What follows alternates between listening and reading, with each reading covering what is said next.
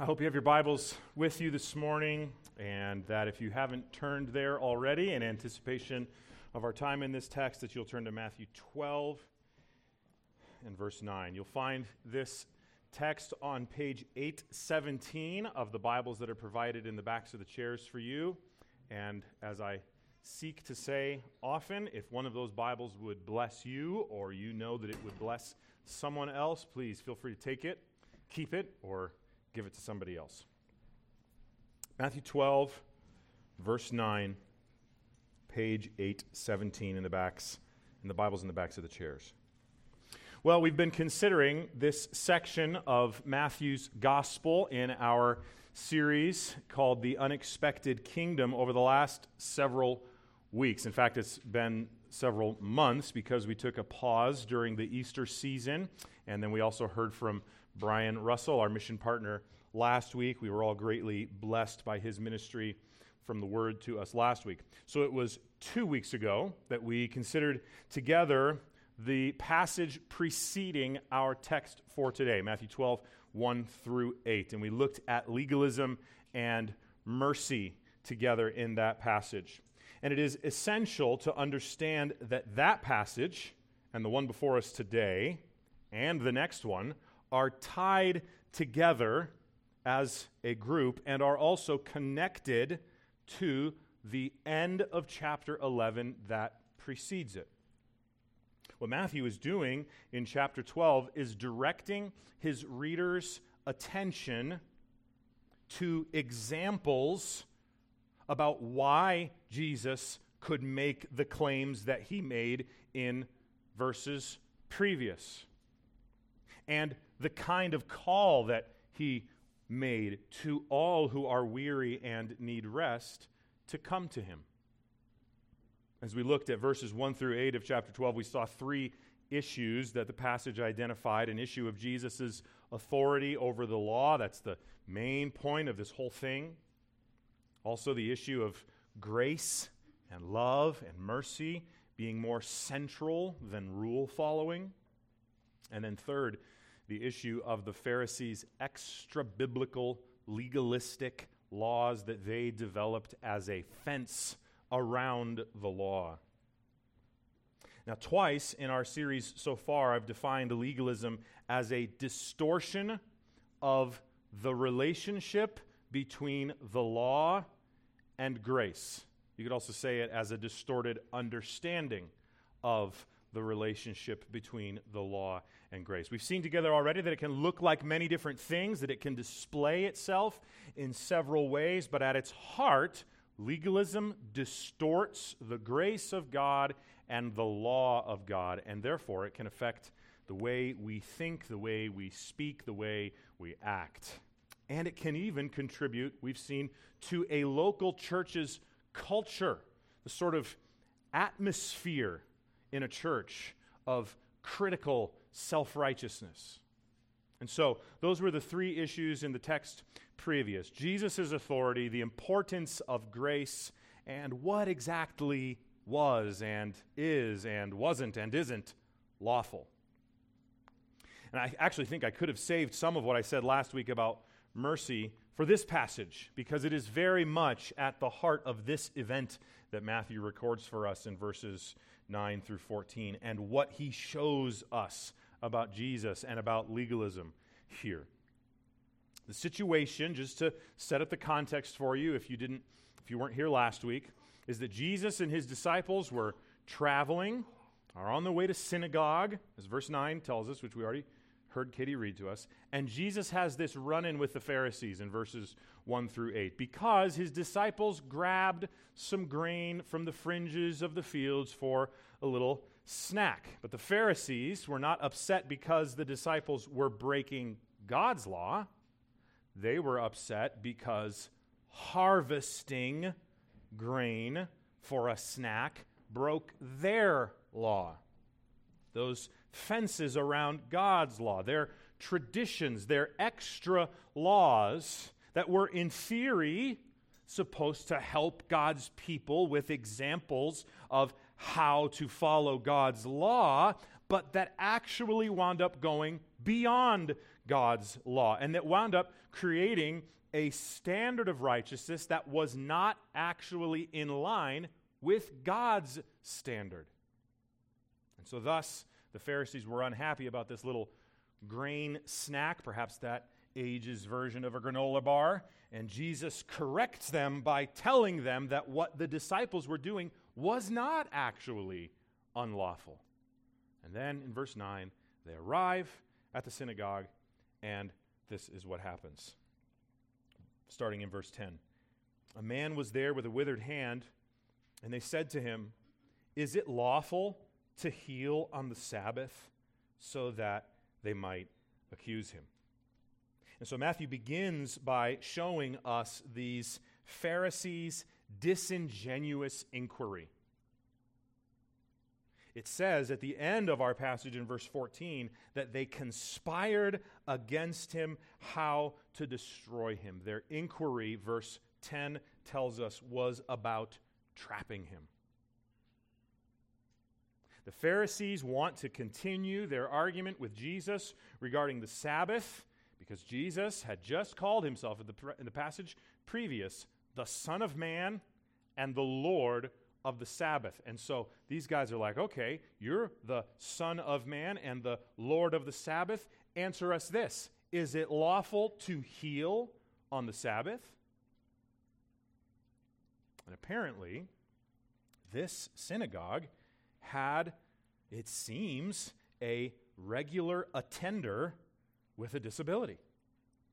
A withered hand, the text tells us. And it seems like what Matthew was telling us is that these Pharisees have this man in mind when they ask Jesus about whether or not he thinks healing on the Sabbath is lawful.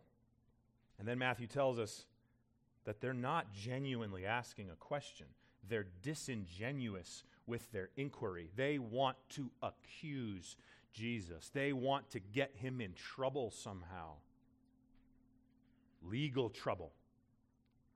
Because they would have said there are laws regarding administering medical treatment on the Sabbath. You see, under their extra biblical rules and traditions, it was actually the law, their law, not God's law, that you could not receive medical treatment on the Sabbath unless you were dying or about to die. Save a life, okay, I guess we can allow that, but set a broken arm? Nope. Have to wait until Sunday. Can't do it on Saturday. Bandage a wound? Nope. That's work for the doctor. So go to the doctor for some medicine? Nope, sorry, once again, that would make the doctor work, so that's strictly forbidden. Bandage tying, bone setting, medicine administering, all forbidden by these scribal and pharisaical traditions and laws on the Sabbath. In fact, and this certainly was not the case with all of them, but there were some rabbis who even forbade prayer for the sick on the Sabbath because pursuing health in any way was work. And so these Pharisees wanted to trap Jesus. And apparently they were pretty sure, and it turns out they were right, that he was going to say that healing on the Sabbath was allowed, and they figured they were setting a brilliant trap for him. Their inquiry was disingenuous because they weren't interested in learning from Jesus. They wanted to trap Jesus, and they wanted ultimately to get rid of him, which verse 14 tells us. Even when he performs the miracle of the healing that Katie read for us just a moment ago at the end of this passage, thus shutting the door on them, so to speak, regarding being able to accuse him of being a fraud or a blasphemer, they get angry and they leave. And verse 14 tells us this is when their evil plan to kill him really gets kick-started. The disingenuous nature of their inquiry is revealed to us by Matthew, shows us that they're interested in protecting their legalistic legacy, not learning. And so Matthew begins by showing us this inquiry, and then he shows us Jesus' denouncement of their inconsistency. In verses 11 through 12, Jesus said to them, "Which one of you who has a sheep, if it falls into a pit on the Sabbath, will not take hold of it and lift it out? Or of how much more value is a man than a sheep? So it is lawful to do good on the Sabbath. You see, you can't fool Jesus. He knows all, he sees all, he knows what they're up to, and he knows that these Pharisaical, man-made laws about not healing on the Sabbath were ultimately inconsistent. As I said a moment ago, you could only be healed or medically cared for in some way if your life was threatened. But, as it turns out, at the same time, you were allowed to rescue your animal, your livestock, on the Sabbath if it was in trouble. And there is a history behind this, actually. If you look back, it didn't start this way. For years, the Jews were not allowed to rescue their animals if they were in trouble or in a ditch or something. But eventually, the Pharisees changed their ruling, and you were allowed to rescue your animal from peril for various reasons, probably including monetary ones. And even that is kind of frustrating and confusing to us, too, isn't it? It's kind of inconsistent. I remember at the rather conservative Christian college that I attended as a young man, they had some very strict hair standards. The length of your hair and the length of your sideburns going no farther than that little piece of skin, I don't even know what you call it, in the middle of your ear. You couldn't let your hair go, your sideburns go any lower than that. You couldn't let your hair grow long unless you were in a dramatic production and it had something to do with your costume or your character. But in order to make sure that no one thinks you are being so worldly as to have your sideburns longer or your beard grown or your hair longer, you had to wear a pin that said cast member. But then you say, well, what if this student goes into town? Now their worldliness is evident for all to see. If it truly is worldly, then shouldn't we just not do it at all?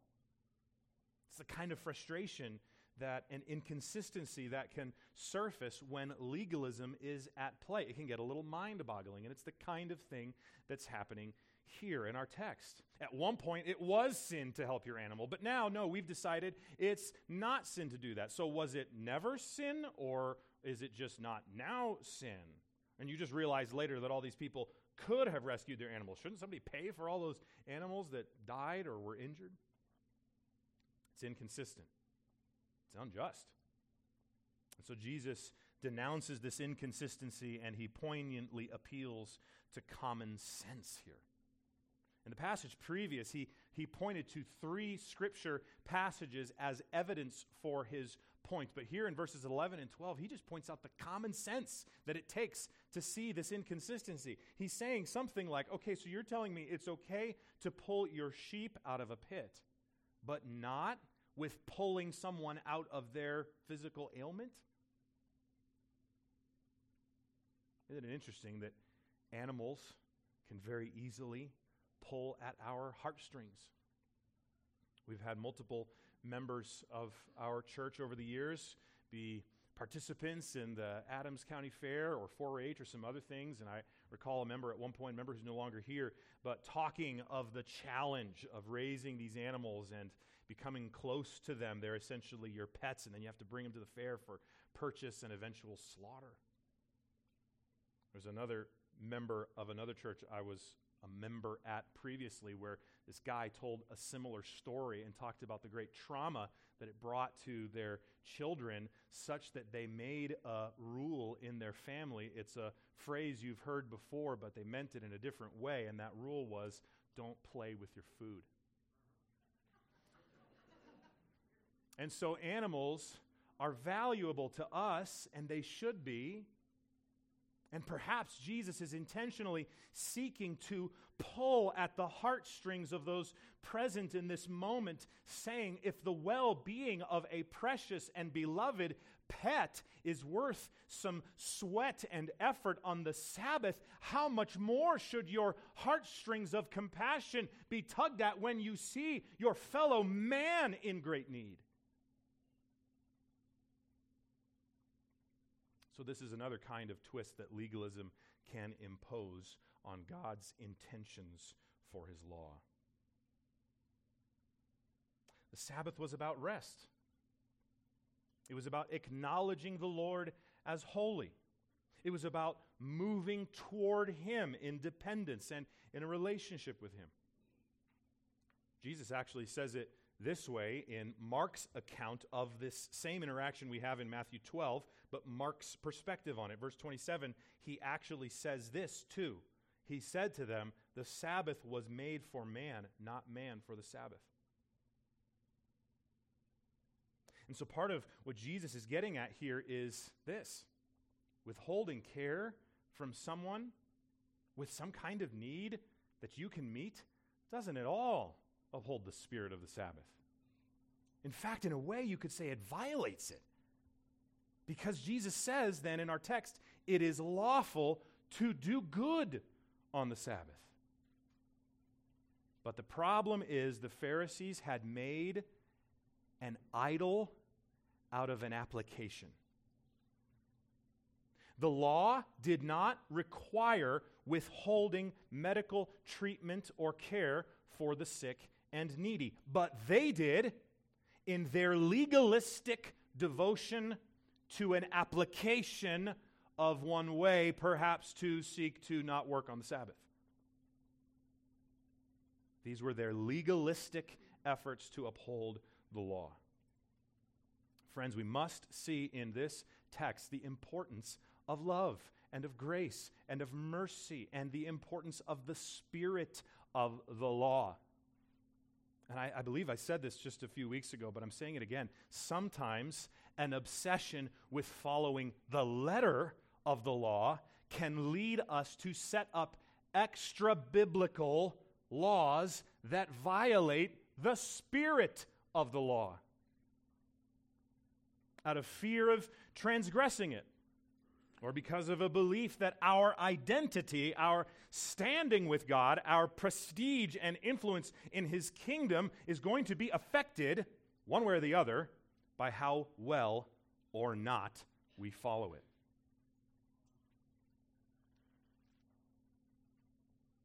The irony of this situation is that the Pharisees' lack of correct emphasis or understanding on the spirit of the Sabbath, which is the good of man and the glory of God, led them down a path that I think you can say wound up in basically unlawful territory. It is lawful to do good on the Sabbath, but they were withholding it. And so first, this disingenuous inquiry. Secondly, Jesus denouncing their inconsistency. And then third, Jesus' demonstrative intervention. You see that in verse 13. After he asks them this question, he says to the man with the withered hand, "Stretch out your hand." And the man stretched it out, and it was restored, healthy like the other. Perhaps your Bible has a heading in it on this section that we're reading and studying together, like my ESV does, "The Man with a Withered Hand." Sounds an awful lot like a 1970s sci-fi B movie to me, but it's not. This is a real man in history with a real medical condition. This word withered is a word that essentially means dried up from paralysis. It's dead, his hand. Have you ever fallen asleep on your arm or your hand and you wake up? I remember the first time this ever happened to me, I was genuinely terrified that my hand was dead forever.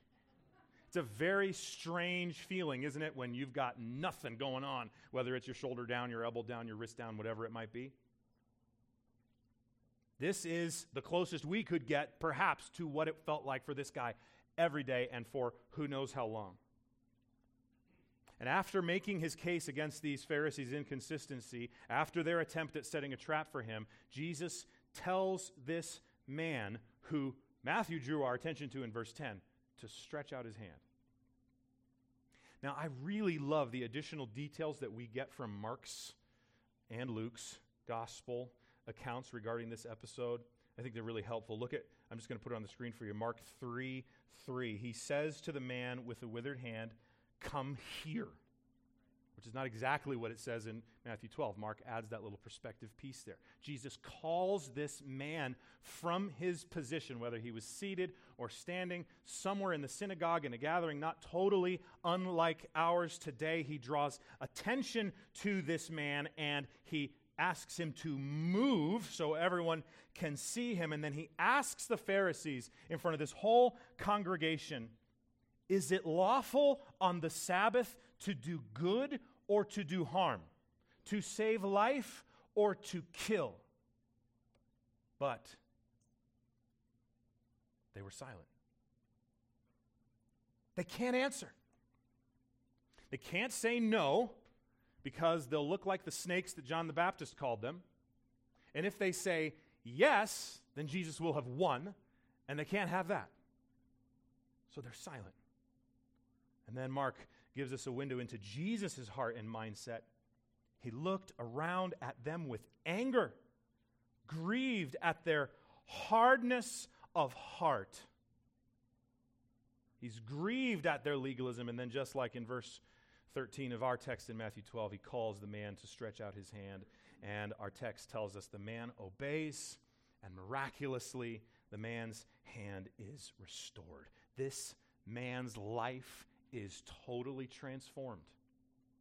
You think about how different it was for people with disabilities at that time than it is today. It is still very much a tough time for people with disabilities today, and we need to have compassion on them and help whenever we can. And also, the truth of the matter is, it was harder then. And so for this man to have the use of his hand back like the other, the text says, would have transformed his life.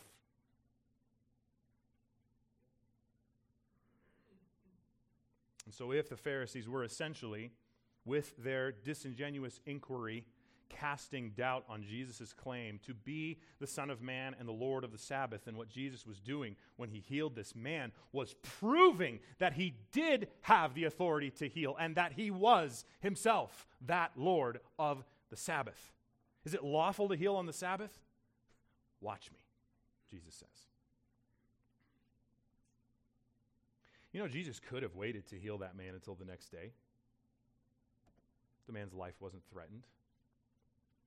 Could have chosen to follow that tradition, that application.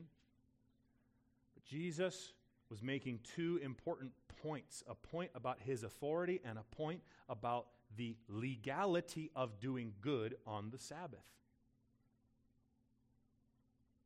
You see, Jesus' healing wasn't just a defiance of the Pharisees' disingenuous inquiry. It was also a demonstrative intervention in two ways. In intervening upon the proper understanding of the Jews in that region about what was lawful or not on the Sabbath, and also a demonstrative intervention upon the forces of nature with his power as the Creator to take this paralyzed, dried up, withered hand and give it life. A demonstration that he is Lord, that he is Lord of the Sabbath, that he is Lord of creation who has power to bring life to a dead, shriveled up hand, to restore what has been broken by the curse of sin in this world, just as he takes spiritually dead, shriveled up hearts and raises them to life again for all eternity. And so this demonstrative intervention was a clear display of Christ's lordship and a display of how his people ought to have thought about the Sabbath. It was for their good. It was not to burden them.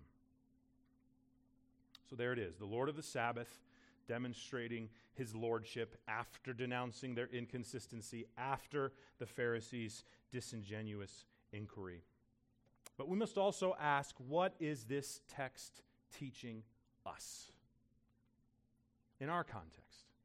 And so I'd like to point to 7 principles that I see in this passage regarding legalism.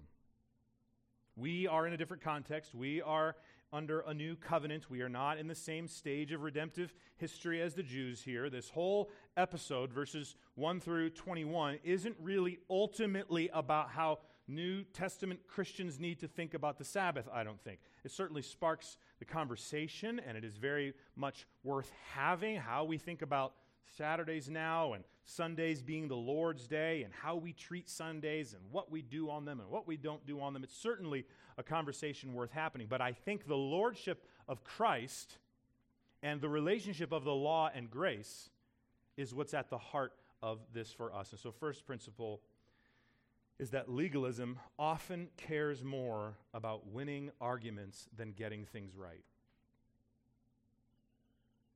And I'm going to use this word often in every single one of these principles because I do not want to paint with a broad brush and suggest that it is always the same in every person and every situation. But one principle, or 7 of them, are that they often can do things like this. Getting it right is, in theory, a good motivation, and it's a motivation behind legalism. We want to get things right. It is good to be righteous and truthful and just and all these things. But sometimes, in legalism, getting it right is less the goal than looking right. And that is what happened with the Pharisees in this passage. They did not receive the teaching of the Messiah because they wanted to win. They wanted to trap him. And so when they didn't win, they just got mad. And that's why sometimes in our day, when Christians in local churches are wronged, the goal of restoration can sometimes take a back seat because one or more of the parties in some sort of a dispute can become more interested in defending themselves, proving their point, rather than getting to the end goal of making things right. And what happens then? Forgiveness is not extended, repentance doesn't take place, restoration isn't happening. There's just a bunch of blame shifting, flying around, and excuses being made. What a mess. But if getting it right, so to speak, really is the goal, then getting to rightness, matters more than winning. And if getting to rightness means sometimes having to extend some grace from one broken person to another, or giving someone the benefit of the doubt in a conversation, then we ought to do that. Second principle is that legalism often prefers to focus on criticism than to acknowledge good. Legalism often notices and criticizes imperfections in others' lives in order to judge them before they notice and praise what's good and right in order to encourage them. I'll say that again. Legalism often notices and criticizes imperfections in others' lives in order to judge them, rather than noticing the good and the right in order to encourage them.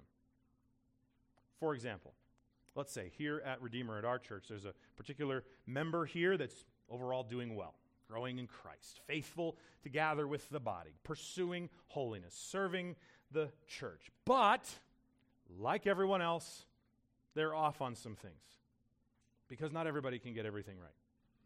And so they've got some quirks. They've got some foibles. They've got some shortcomings. Perhaps there's some spiritual maturity needed in a certain way. Well, legalism focuses on those shortcomings, not on the good that God is doing in them and through them. And you know, part of the reason that legalism does this and that legalistic people do this is because it can actually provide quite a rush of assurance for a legalist to notice that someone is doing a poorer job than them in some particular area. Because legalism has this distorted view of the law and grace and is under the impression that the way to obtain or maintain God's favor is to measure up and to keep measuring up according to the rules or standards that are often stricter than God's word actually requires. That's exactly what the Pharisees were doing. Their Sabbath laws were more strict than God's, and so, like the Pharisees, a legalist may see another child of God not measuring up according to their subjective convictions, and then notice it and point it out and just reinforces their feeling of superiority, and it makes them feel good about themselves. And then suddenly the goodness that's taking place in the synagogue that day, that our text records, this healing of a needy and broken man, is no longer the focus of the attention. Their criticism of others not keeping their standard is. You know, that's why in a different event, these religious leaders, instead of rejoicing at a lame man being healed, looked at the man picking up his mat and said, "Hey, that's illegal." Third principle is that a legalist's desire for perfect consistency often leads to ironic inconsistency. Because again, part of the goal of legalism is getting it right and consistency, and that is, in itself, can be a very good thing. To be consistent, to get it right. Friends, we need to be very careful. I said this a long time ago in our series. I didn't say it enough last week or the week before that or whatever. We need to be very careful to not think of these Pharisees as morons who didn't understand what God required and who were totally ungodly in every possible way, and we're somehow above them. Perhaps some of these Pharisees were a little more along for the ride than others. Some perhaps were a bit more nefarious than others. Some were indeed brilliant at understanding and applying the Bible. But because legalism has a distorted view of the law and grace, what can happen often is a good desire to be consistent can get turned around and twisted up pretty quickly. And before you know it, you're dealing with some pretty ironic stuff, such as breaking the spirit of that law because of being so focused on the letter. And Jesus said in verse 12, it's lawful to do good on the Sabbath. In other words, of course it's not unlawful to do something good like care for your neighbor. The Sabbath is pro-good. The spirit of the Sabbath is good for God's people. Take this hypothetical example of following the minimum posted speed limit. I don't know that I've ever been in the situation where I've had to worry about that. But if you take that as an illustration, think about this with me. When the day after I graduated from high school, I was driving in a pretty serious rainstorm. And long story short, what happened is my vehicle hydroplaned. Have you ever hydroplaned? Not fun. Hydroplaned. I started to turn my car this way, but the car was going that way. Very disconcerting feeling. Rolled into the ditch, flipped my car multiple times. By God's grace, I was totally fine. My car, less so. Another time, just a few years ago, we were on our way to Michigan on Christmas Eve, and it was like the worst blizzard I can even imagine. That literally saw the car in front of us go swerve, swerve, spin into the ditch while we are driving like 40 miles an hour on Interstate 80. There are hazardous conditions that can be present while you are driving, right? But what if there's a minimum speed limit of, say, 40 miles an hour while there is a torrential downpour or a blizzard that's taking place, and there are some cars slowing down to below 40? Well, if you are legalistically committed to the law of the minimum posted speed limit of 40 miles an hour, you could wind up violating the spirit of that law, which is people's safety, and wind up putting people in danger because the conditions are so hazardous that an even slower speed is probably in the best interest of everyone. Does that make sense? So an obsession with consistency regarding the letter can and often does ironically lead to inconsistency regarding the spirit. The fourth principle in this text is that legalism often chooses rules over relationships. I remember a mentor of mine years ago pounding into my mind and heart the phrase, relationships over rules. Relationships over rules. Now, of course, we must know and believe and understand and live in light of the fact that God's rules are good. We should love them, and I'm excited that this summer in our Summer in Psalms series, I'm going to preach from Psalm 119. And we're going to see how God's people should view his commandments. They should obey them joyfully. But, as we've said, legalism goes beyond God's stated word and into the territory of man-made rules or, as I've said, applications of the law. And so, often, a legalist's interactions with others can become centered on whether or not their rules are being followed to their liking. Rules that are ultimately applications, but not God's actual law. And so then the idolatry of application diminishes the importance of that relationship. It begins to then affect the way you look at people in your church, in your family, the way you choose who you're going to get closest to, the assumptions that you're going to make about others. And that is part of what the Pharisees were doing here. This disabled man, this person in, do you see in verse 9? Their synagogue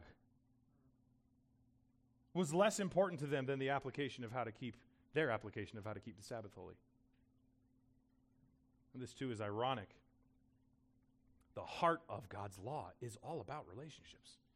Relationship with him and relationship with others. The greatest commandment is to love God with all that you are. The second is like it. Love your neighbor as yourself.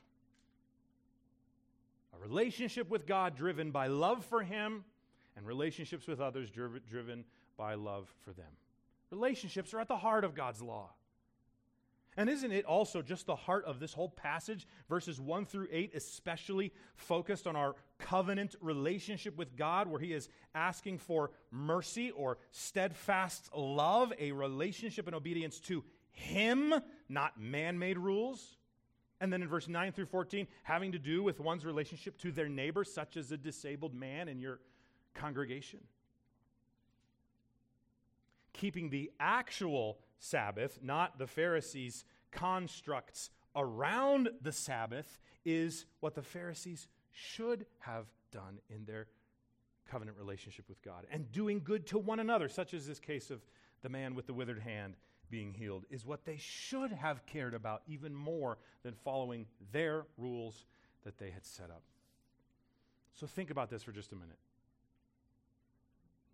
What if a member of Redeemer Bible Church begins to sense the Lord's leading through the Holy Spirit and his word to spend one of our E412 gatherings visiting someone sick in the hospital who needs the Lord? What if the only time you could schedule a dinner with an unbelieving friend or coworker or neighbor falls in the time slot normally reserved for your fellowship group gathering? What if your kids or your spouse is in special sort of emergency need of your devotion during the Thursday morning men's breakfast? Or what if your next door neighbor has an emergency? Would missing one of our local church's applications of our devotion to fellowship and the word and prayer and discipleship be a violation of God's law? I don't think so. The Bible does not explicitly state, thou shalt have Sunday school, or as we call it, E412. The Bible doesn't say, thou shalt have small groups that meet every other week in our case, or every week in some other churches' cases. I do think, and this is a longer conversation for another time, but it needs to be said, that there is a clear biblical case for Sunday worship gatherings to be a command, but that's for a different time. You get the point. Sometimes choosing to prioritize relationship with God and with others and caring for our fellow human beings is more important than following the specific man-made application of the Spirit. That's the fourth principle, relationships over rules. Fifth, legalists are often blinded to their own shortcomings by their focus on everyone else's. As many or all of you know, my wife Kate teaches voice lessons and has done for years. She teaches private voice lessons and kind of smaller classes where you have a handful of kids instead of just one. And in one voice class, at one point in the past, she was having some problems with some of the children's behavior. And in case you're wondering, None of my children were in the room at that time. She wound up sending a message to some of the parents of the whole group of parents of that class, just reminding everyone and requesting their support and encouraging their children to pursue behavior that is respectful and focused on learning together. And one of the parents replied to Kate that their child had indeed mentioned to them that day or night or whatever that some of the other kids had been misbehaving. But what was interesting is that it was their child who was the most disruptive in that class. Sometimes it's a lot easier to see someone else's shortcomings than it is to see ours, isn't it? And that's the case with all of us. But that's definitely the case with the Pharisees in this passage. They were so focused on whether or not everyone else was keeping up their man-made rules that they were blind to their own great fault. Sixth, a legalist is often angered or upset by God's grace in someone else's life. Here's what I mean. The Pharisees were not happy about this man's withered hand being healed. And they should have been. As I said a moment ago, they probably knew this guy. It was their synagogue. Verse 9. And so think of it this way. Just like the members of Redeemer know that my dad has Lyme disease and Yolanda has spina bifida and Holly's got immune system weaknesses and many other things that are represented in this room, those who attended this synagogue probably knew this guy with the withered hand and knew him to be a man with a withered hand. But when Jesus healed him, the Pharisees got mad and left and started conspiring how to kill Jesus. You see, they cared more about following their rules than caring for people when this guy that they probably knew personally experienced God's undeserved blessing and they weren't overjoyed at it like they should have been. Because all they could see was a breach of their system, their boundary around God's law. They wanted to trap Jesus so badly that when he heals this man, rather than this display of divine power, sending them to their knees in repentance and worship and leaping for joy at this great miracle and the kindness of God in this man's life, it sent them out of the synagogue with murderous intentions. That is what a prideful, hardened, legalistic heart can do. It can end up seeking to crucify the giver of life, the giver of rest, God the Son. Legalism often has a really hard time rejoicing in God's undeserved favor, his grace, dispensed in ways and to those who those legalists are under the impression are not deserved. So when a legalist sees something that they think, well, that's not fair, that really isn't what that person deserves, or that probably could have been handled a little more justly, in my opinion, they get upset. But isn't that the point of grace? Undeserved love and kindness from God? Isn't that what's at the heart of what every Christian has received in Christ? The undeserved goodness and kindness of God? And so, seventh principle, and finally, a legalist often prefers to reject the Savior than to humbly receive him.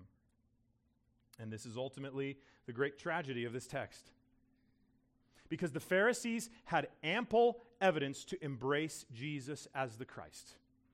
His teaching was sound, his miracles displayed his deity, his authority as God's chosen one was clear, but instead of embracing Jesus in humility and repenting of their failure to obey the true heart of God's covenant law with his people, they rejected him. They rejected God. They rejected God the Son. He, Jesus, was sent by the Father to save people from their sins. And in Jesus' authority, his divinity, his messiahship, his saviorness was on full display in this event and in this text. But the Pharisees chose to prefer their commitment to their legalism than to embrace Jesus humbly. Talk about irony. Even as the Lord of the Sabbath stands before them and says it is lawful, it is sanctioned, it is good always to do good on the Sabbath. On that very Sabbath day, they plan a murder. They're doing evil on the Sabbath, not doing good on the Sabbath.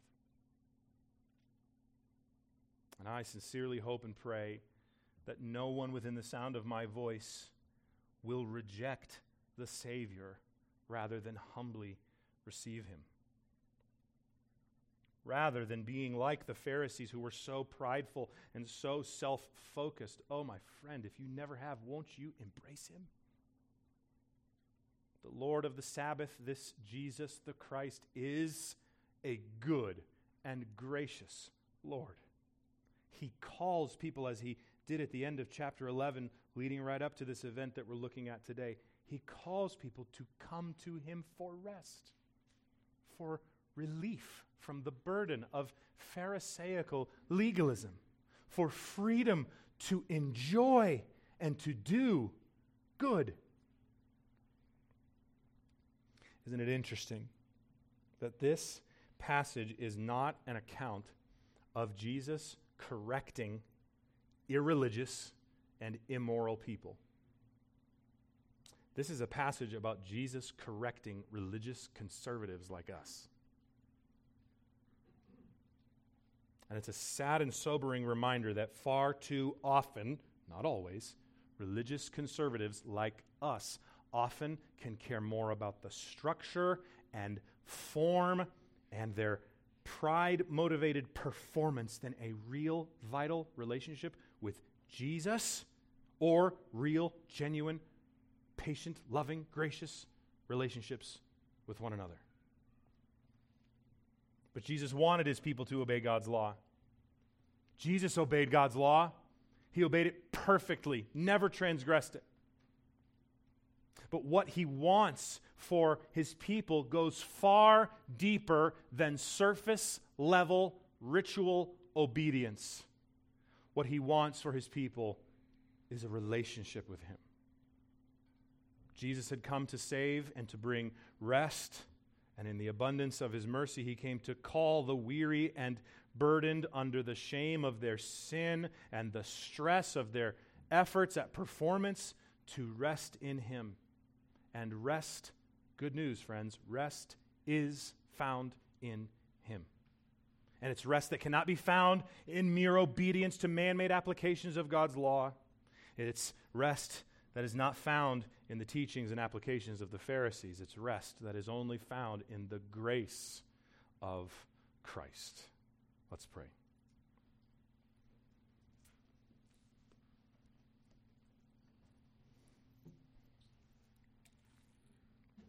O Lord, we are amazed at the goodness and grace of our God to us in Christ.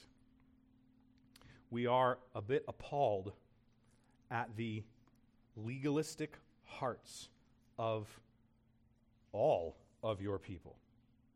Every one of us, in some way or another, and at some time or another, has thought and spoken or acted in ways that distort the grace of God's relationship to the law of God. To whatever extent any of us here today may need to pursue repentance in this way, please help us to do so.